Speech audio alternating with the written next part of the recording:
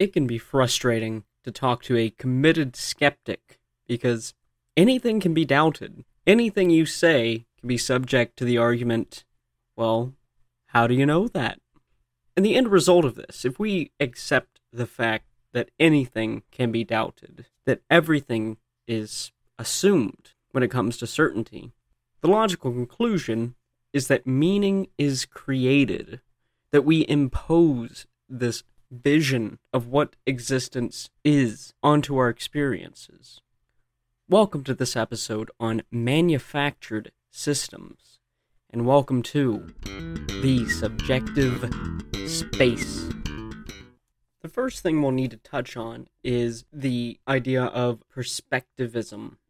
Now, I've been reading The Will to Power by Friedrich Nietzsche lately, so I'm going to be bringing that up quite a bit in this episode, or at least relative to how much I usually bring up philosophical sources. I like to keep it more pinned to my own thoughts, usually.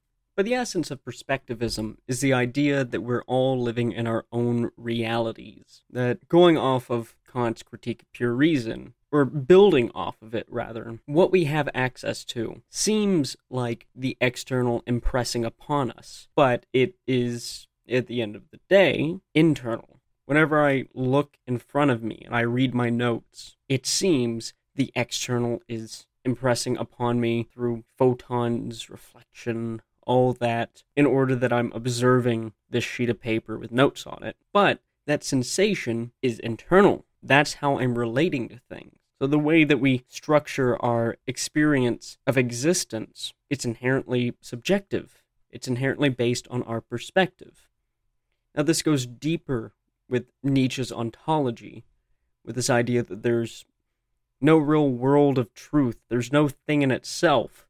There's only various layers or levels of appearance. But this is a worthwhile starting point for understanding the subjective in terms of us having our own experience of reality. Now, what I'd like to add on to that is the intersubjective, because I think it is worthwhile, it is useful to take for granted that there are other people with whom we're comparing our subjective experiences and finding a middle ground.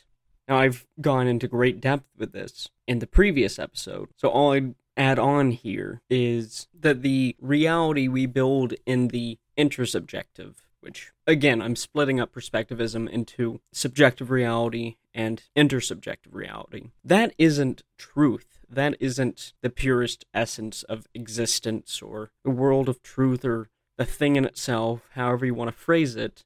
What that is a convenient fiction in order for us to communicate with each other. And this brings us to the question of how do we feel so sure that there is some sort of objective reality? Well, we project it. We impose this idea of objectivity onto our experiences because we can observe consistencies within them. We take these consistencies as a sign that they are inherently causally related, that they can be trusted as truth, that because my book is in the same spot it was when I left it there this morning, then I have access to some perfect sense of reality. Because it's convenient. It's just easier to take that perspective from day-to-day life. Again, in The Will to Power, Nietzsche categorizes this idea of truth that we have as a physiological convenience, that the ordering of things that we do in our heads and project onto the world, it increases our ability to survive as a species, as an individual. And in regard to this idea of scientific objectivity, and again, I've discussed this in previous episodes, if you see an experiment produce the same results over and over and over again, you see that consistency, and you assume it's an indicator of an absolute law. This is how reality is. This is how it operates. When really, we can say that there is a consistency there, but in terms of absolute, we're still completely blind. So where do we go from here? Do we just curl up in a little ball and accept the fact that we can't know anything? No. Given the fact that everything we know, everything we consider about the world is manufactured, what we do is we lean into that.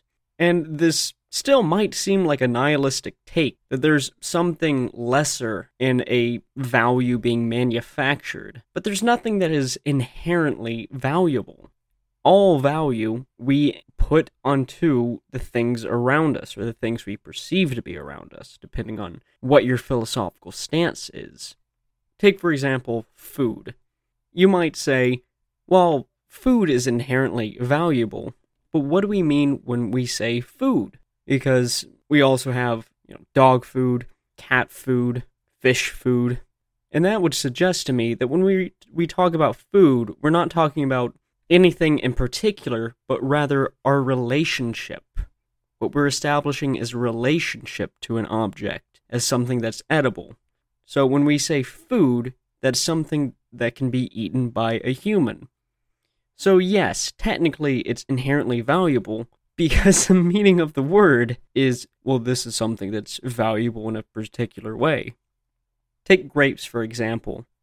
They're delicious. I like them. I find them to be valuable. They are food. But are they inherently valuable? No. Maybe from a human perspective, but if you're a dog, they're poison. Or even if you're just another human allergic to grapes, then they're not valuable. They're not food. You cannot eat that. And to go back to Nietzsche, he says that nihilism is just the impotence of creativity, the inability to create value, to create this system that we impose upon the world to give it meaning. So in saying that all meaning is manufactured, all value is manufactured, all understanding, any system of perceiving the world is inherently manufactured, that's not a doom and gloom take, because there's it's still meaningful. It's still meaning. It's still value. It's just a recognition that it's not from the thing in itself, if that even exists, but rather because it relates to us in a positive way or a meaningful way. It's all about relationships, how we relate to things.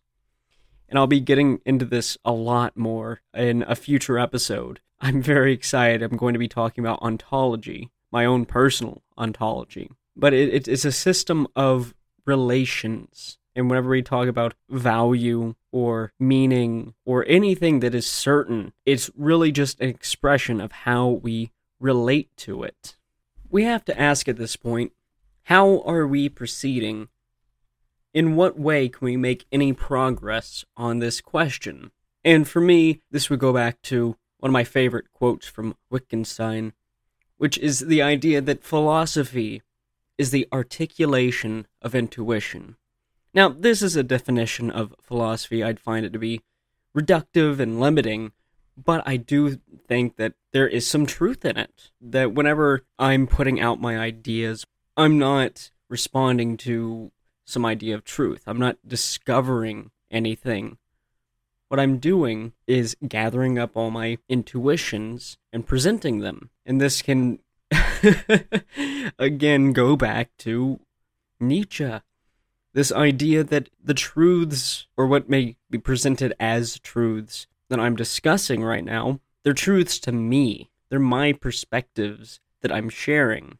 So whenever we're going through this task of manufacturing a system of ontology, of epistemology, or of philosophy in general, how we understand existence in the world around us, how we understand the experiences we have, they're inherently just articulations of intuition. And whether they speak to you or not goes off of your own perspectives. Do these ideas make sense to you? But that can pose a problem in itself. Therefore, we must visit the topic of what we know and what we must assume, what we must speculate. In this, I'm going to be referring back to our first discussion, the first episode, in that what we know is subjective, but even what we know in the subjective is very limited. I know that I am aware of the thoughts I'm having, the sensations I'm experiencing, the actions I'm taking, but there's no real certainty in that. But as I've said before, at a certain point, to move forward, we need to accept some things as taken for granted. We need to accept some things as being true in their own right, not true as a thing in itself, but true in the sense that they form a cornerstone of how we are approaching the world. If you and I cannot agree that the shared intersubjective reality of the glass in front of me is true, despite the fact that our subjective realities converge over the station, it limits what we can move forward to speculate. And yes, it's helpful, it's necessary to backtrack and say, well, what really is the basis for our assumptions? That is an excellent philosophical exercise. But whenever we close into practicalities, and strangely enough, abstractions, there are certain things we have to just accept as known, not because they are self-evidently true or that there is some special quality to them, but that if we don't concede this aspect of reality, we will be stuck at the stage of thinking, well, nothing can be accepted. We move back to that skeptic rhetoric that led us to this initial conclusion of the creation of meaning, of manufactured systems. This is why we're moving forward in this direction of things being manufactured, because this concession to appearance allows us to continue to build something that we can work with, rather than just continually doubt and doubt and doubt, and not have any sort of meaning or value or reality that we can share together and reach conclusions and ideas. So when it comes to the topic of what we know, we have to expand this idea of what is known beyond the Lockean idea of empiricism, beyond even the Platonic ideal of things that are known, that have justification for us knowing it, things that are true. Because epistemically, we are dependent on one another. We really can't know anything without other people. And that's not just within this theory of intersubjectivity.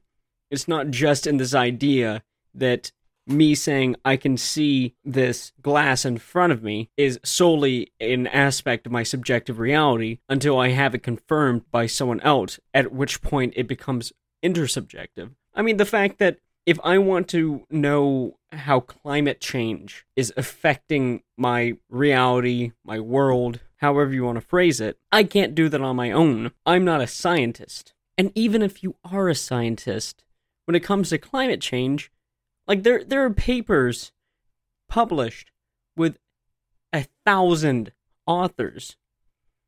And it's been like a month since I've recorded one of these. But I feel like I have brought this up before, that there are specialities in knowledge and investigation in this material realm, these consistencies we can pick up on, that require communication beyond just these dedicated spaces of investigation. So there is an element of speculation when it comes to accepting intersubjective reality, when it comes to accepting information epistemically, whenever we are dependent on others for that information. But for us to have any chance of workable information in which our activities can be well informed in the direction we take, it's necessary that we consider, to some extent, these speculations to just be a given. Because just saying, I don't know that climate change is happening because I haven't personally done the research, well, that's impossible. I can't do the research on my own. For any hope of understanding beyond just the four walls around me, there has to be some amount of trust. So it is useful, it is helpful to extend the realm of what we know. Maybe not in terms of absolute philosophy, but in terms of pragmatic assumptions. Because again, as Nietzsche points out, when we talk about the world of truth, when we talk about truth, that is something that at its core is rooted in the notion that these things are helpful for us surviving as individuals and as a species. So while we cannot philosophically justify this epistemic dependence, in a pure state, it's still worthwhile to take it as a pragmatic truth. Because what else are we going to do if we don't take that leap of faith, to borrow a phrase from Soren Kierkegaard? If we don't take that leap of faith, we're really stuck on the... I'm trying to formulate a metaphor. We'd be stuck on the rock or cliff face, however you want to phrase it, of our very limited subjective apprehension. So with this extension of what we can know, well, what must we speculate? Well, that would be the ontological. What is being? What is the constitution of existence? Now, personally, I think that any statement has some amount of implicit ontology behind it. Whether it's something as simple as me making this podcast is a denial of solipsism, at least to the extent that I'm not just doing it because I like the sound of my own voice. And that's why we need to create some sort of separation between the way we phrase things colloquially and how we phrase things accurately. Like, there are some physicalists who would like to say that there's no such thing as a table. You might as well just say, well, there is a bundle of atoms over there that's shaped in the form of a table. That's more accurate. It's also a mouthful, and it would be really annoying if that's how you phrased everything out of your mouth.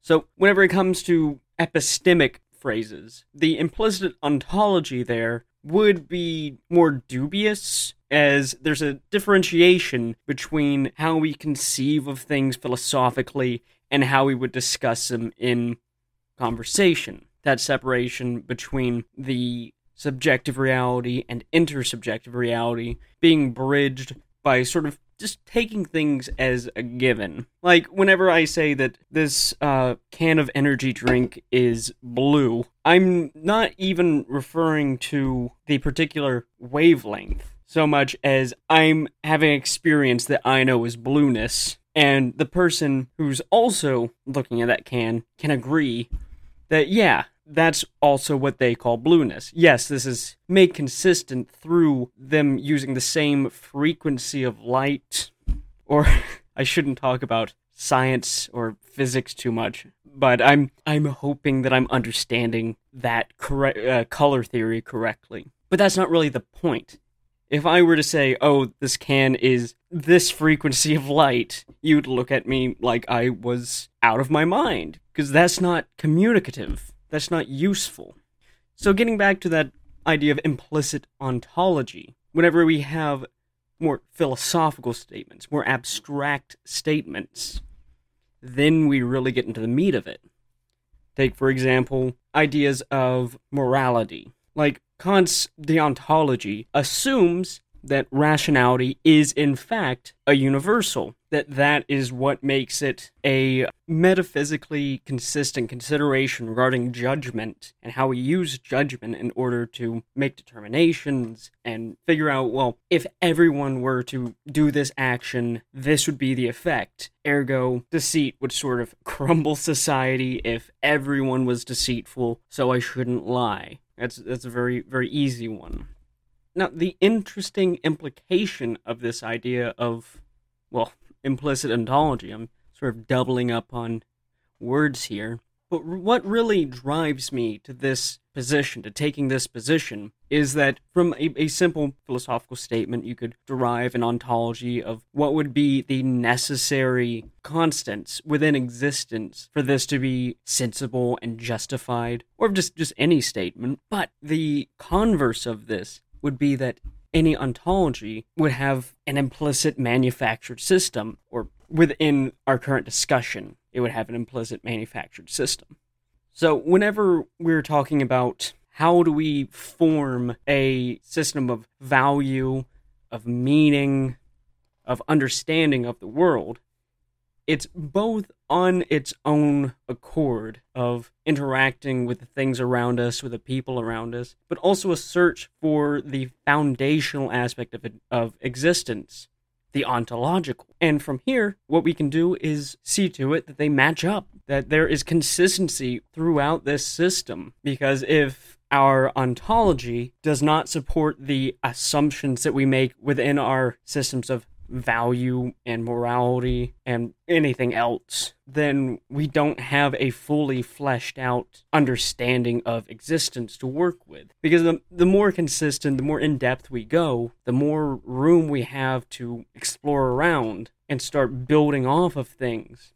Now, I'd like to do a quick vocab clarification, because a lot of people would say that this sounds like nihilism, which is strange talking about Nietzsche, as Nietzsche's philosophy was very much concerned with the impact of nihilism within Europe after the Enlightenment. And the clarification I want to make is this idea of existential nihilism. This idea that there's no inherent meaning except for the ones that we create. And I wouldn't say that my philosophical leanings could be accurately described with the term existential nihilism, but for shorthand, it's a workable way to get your head around the concept, or colloquialize it into that convenient way of speaking we do in the intersubjective space. But where I want to go from here is the idea of existential nihilism in a societal context, which, again, going back to the concern of Nietzsche's philosophy. Because in the era we're living in, there's this term that's been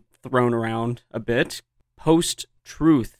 And the angle that I approach this in is it academically, post-truth within epistemology, it's a bit controversial for the same reasons fake news is. And I've actually I've written an essay about how there's a crowbar of separation. Post-truth can be a worthwhile concept, because in my viewpoint, it's the breakdown of the subjective and intersubjective, if not a fracturing of the intersubjective. There are some people whose understanding of reality is just radically different from the rest of the populace. And that brings us to the question of, what do we do? Where do we go from here? And in a broader, more existential way, one of my favorite quotes from Nietzsche, and I'm going to paraphrase here because I don't have the book on hand, it's the idea that we are lost at sea. Not only have we burned the bridges behind us, but the land itself has been destroyed. There are no stars above us to guide us. That's what Nietzsche means when he talks about the death of God. It's not literal. It's this absence of this centralized force of meaning, value, and direction across society. Religion as the form of organizing beyond the community that's been disrupted and done away with post-Enlightenment. If you've been paying attention to the episode, the answer I have in mind is fairly obvious. We have to create something that we can agree upon. And the most obvious contender would be science. Dan Harmon has this way of describing science, of comparing it to religion as the priest caste in the religion of science. Apologies to anyone that cringed at that sentence, because I know some people will take issue with it. But the scientists, the priests of science, are searching for God by holding hands like they're looking for a lost child. And I just really love that phrasing. But science, as we've discussed previously, it can't really get us to an ontology. It can definitely inform us and make sure that we're approaching it in a, if not systematized, then a way that is reflective of the consistencies we can record and notice in our shared reality. But there's the problem of the necessary reduction of ontology into language. Heidegger talks about this in his letter on humanitarianism, I believe. But the language of metaphysics and the language of ontology are different. That has to be said outright. these are completely different conversations we're trying to have. But also, there's no real language to pin to being as a thing in itself, because it will inevitably come from a anthropocentric perspective. There's no way for us to have a complete understanding of existence, because you can't speak to existence. You can only speak from existence. There's no outside perspective on this. We're only able to look at the machine from the inside. But don't fret. This isn't a reason for consternation, but inspiration. We have so much room for how we approach our philosophy, for how we can consider the shape of our existence, that even if our speculations don't turn out to have any weight or practical use to them, or even if they turn out to be misguided, it's still worthwhile to exercise our brains, expand our considerations, and seek out new insights. For example, there's this conception called Gaia theory, or you could also think of it as supraorganisms, which is where I'm going to start with the idea of supraorganisms, as I think Gaia theory is easiest to explain if you use the conception of an ant colony, the entire colony being the species, where the ants are physically separate cells in this supraorganism of the ant colony. Likewise, you could see the collective society of humans, the human species, as a supraorganism, which is a fairly clear denial of great man theory, as the progress we make through the centuries is necessitated by our progress as a species, as we learn to think together more clearly. And that brings us to Gaia theory, this idea that the Earth itself is a form of supraorganism, with its various ecological systems being driven by their dependence on one another. And with this different model, this different manufactured system of considering the world, we can change our perception of nature from something to be dominated, but rather as something that needs to be worked with, to be conscientious about how we relate to the earth around us, our impact on these various systems of which we are a part.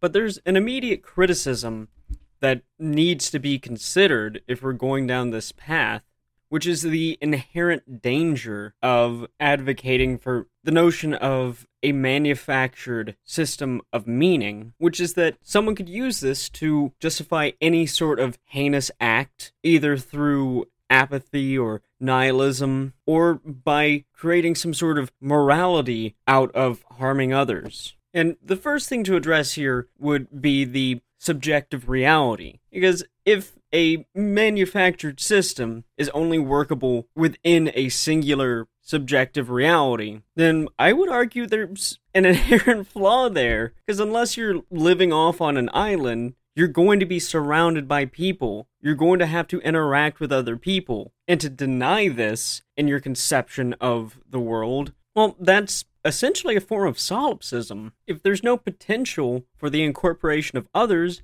within the system you've created, then all you've really managed to do is deny the intersubjective reality in favor of living in your own little world. It's nothing more than fantasy masquerading as philosophy. Now, this gets more difficult whenever it comes to systems which do take the intersubjective reality into account. And here, it'd be best to look at it from an epistemological angle, specifically in terms of echo chambers. Now, I'm only going to touch on echo chambers briefly, but if you'd like to read more about it, I'd highly recommend the Nguyen essay, Echo Chambers and Epistemic Bubbles. But essentially, the problem here is not just the isolation of thought, but the dismissal of counter-arguments and counter-evidence. Again, there's a lot more to be said about this, but in practice, we could just say that it would present a lack of academic rigor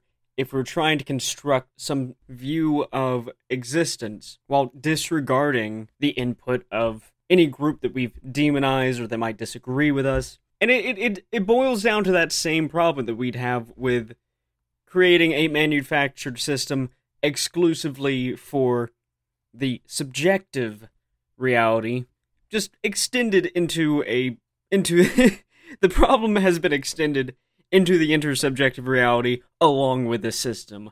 I guess you could phrase it like that. But I do have one more thing to say about echo chambers. Slightly, there's definitely an argument to be made that, as Nguyen puts it, the idea that cults are the pinnacle of echo chambers is reductive in my view. And I definitely love the phrase high control groups. Because when you hear the word cult, you think of a very specific connotation along with that word. Typically, you'd think of a noxious religious cult, when this behavioral pattern can be seen in political groups, in self-help groups, pseudoscience groups, really anything where you could construct a manufactured system that demands obedience and conformity while excluding outside consideration. So there's definitely an element of echo chamber in there, but it just goes beyond it. Again, I'm not going to spend a lot of time on this. So for further reading, I would recommend Combating Cult Mind Control by Steven Hassan. But very, very generally, what I'd like to discuss in this particular topic is the A, us versus them narrative, and B, the leader, the figurehead of whatever the movement is. Now, for this consideration, we'd have to look at the intersubjective as being beyond just a community reality. I think this distinction could be easiest summed up as every culture is going to have a different interpretation of the moon, a different relationship with the moon, but everyone on the Earth, well, most everyone, can look up at the sky at night and say, that thing exists. We see that. It's there. That is the level of intersubjectivity that I'm referring to, with this distinction between the high control group being, among many other things, the inability for this manufactured system to reach that level of intersubjectivity. There is a necessity for there to be an us versus them. And of course, due to there being a figurehead, there's a centralization to it. Again, we come to that lack of academic rigor when the manufactured system you're pitching is dependent on a relationship to another person. And I do want to make it clear, I'm not suggesting that the reason people join cults is a lack of academic rigor. That'd be not only insensitive, but a complete misreading of how those groups form. And I will try and touch on this on a future podcast, because I do think it is an important topic to talk about, especially if you're interested in esoteric or more out there considerations of the universe, or reality or existence, or however you want to phrase it. On a quick side note, I didn't expect to say the phrase, however you want to phrase it, as much as I should have, given the name of the podcast being The Subjective Space. No, I thought the thought was funny. But in any case, I think the main way we can address this danger is by checking and double-checking, not taking anything for granted, interrogating our assumptions, and even asking, well, what would this look like if it was accepted on a societal level? And this, for me, is where the value of philosophy comes in. Because it allows us to think about these things more deeply, and to not just jump in to some random or convenient conception of the world, but rather to have a dialogue across time and space. Like, one of Wittgenstein's criticisms of philosophy is that people kept going back to the old stuff, and his point was, like, if you look at it from a scientific viewpoint, why are we going back to Aristotle? Why haven't we progressed far beyond that? And the answer is that it's not like science. It's a conversation. It's a species-wide discussion throughout, as I said, time and space. And sometimes you want to scroll up in the group chat and and reply to Aristotle because, well, maybe there's something he said that you think is worthwhile to reconsider within the new context of the time you're living in. Now, I'm not saying that philosophy is going to give us a unified system where we're all going to one day agree on these things, but hopefully one day we can turn it into an active conversation rather than a passive disagreement. And I'm speaking in terms of people who aren't philosophers or academics. Well, that's been our discussion on manufactured systems. Thank you for listening, and as always, if you have any questions, comments, concerns, there is a Curious Cat set up, links in the description, as well as a Facebook page that I've just set up, and I've been posting memes on it. So I'll see you next month, or talk to you next month, I guess. And thank you for listening to The Subjective Space.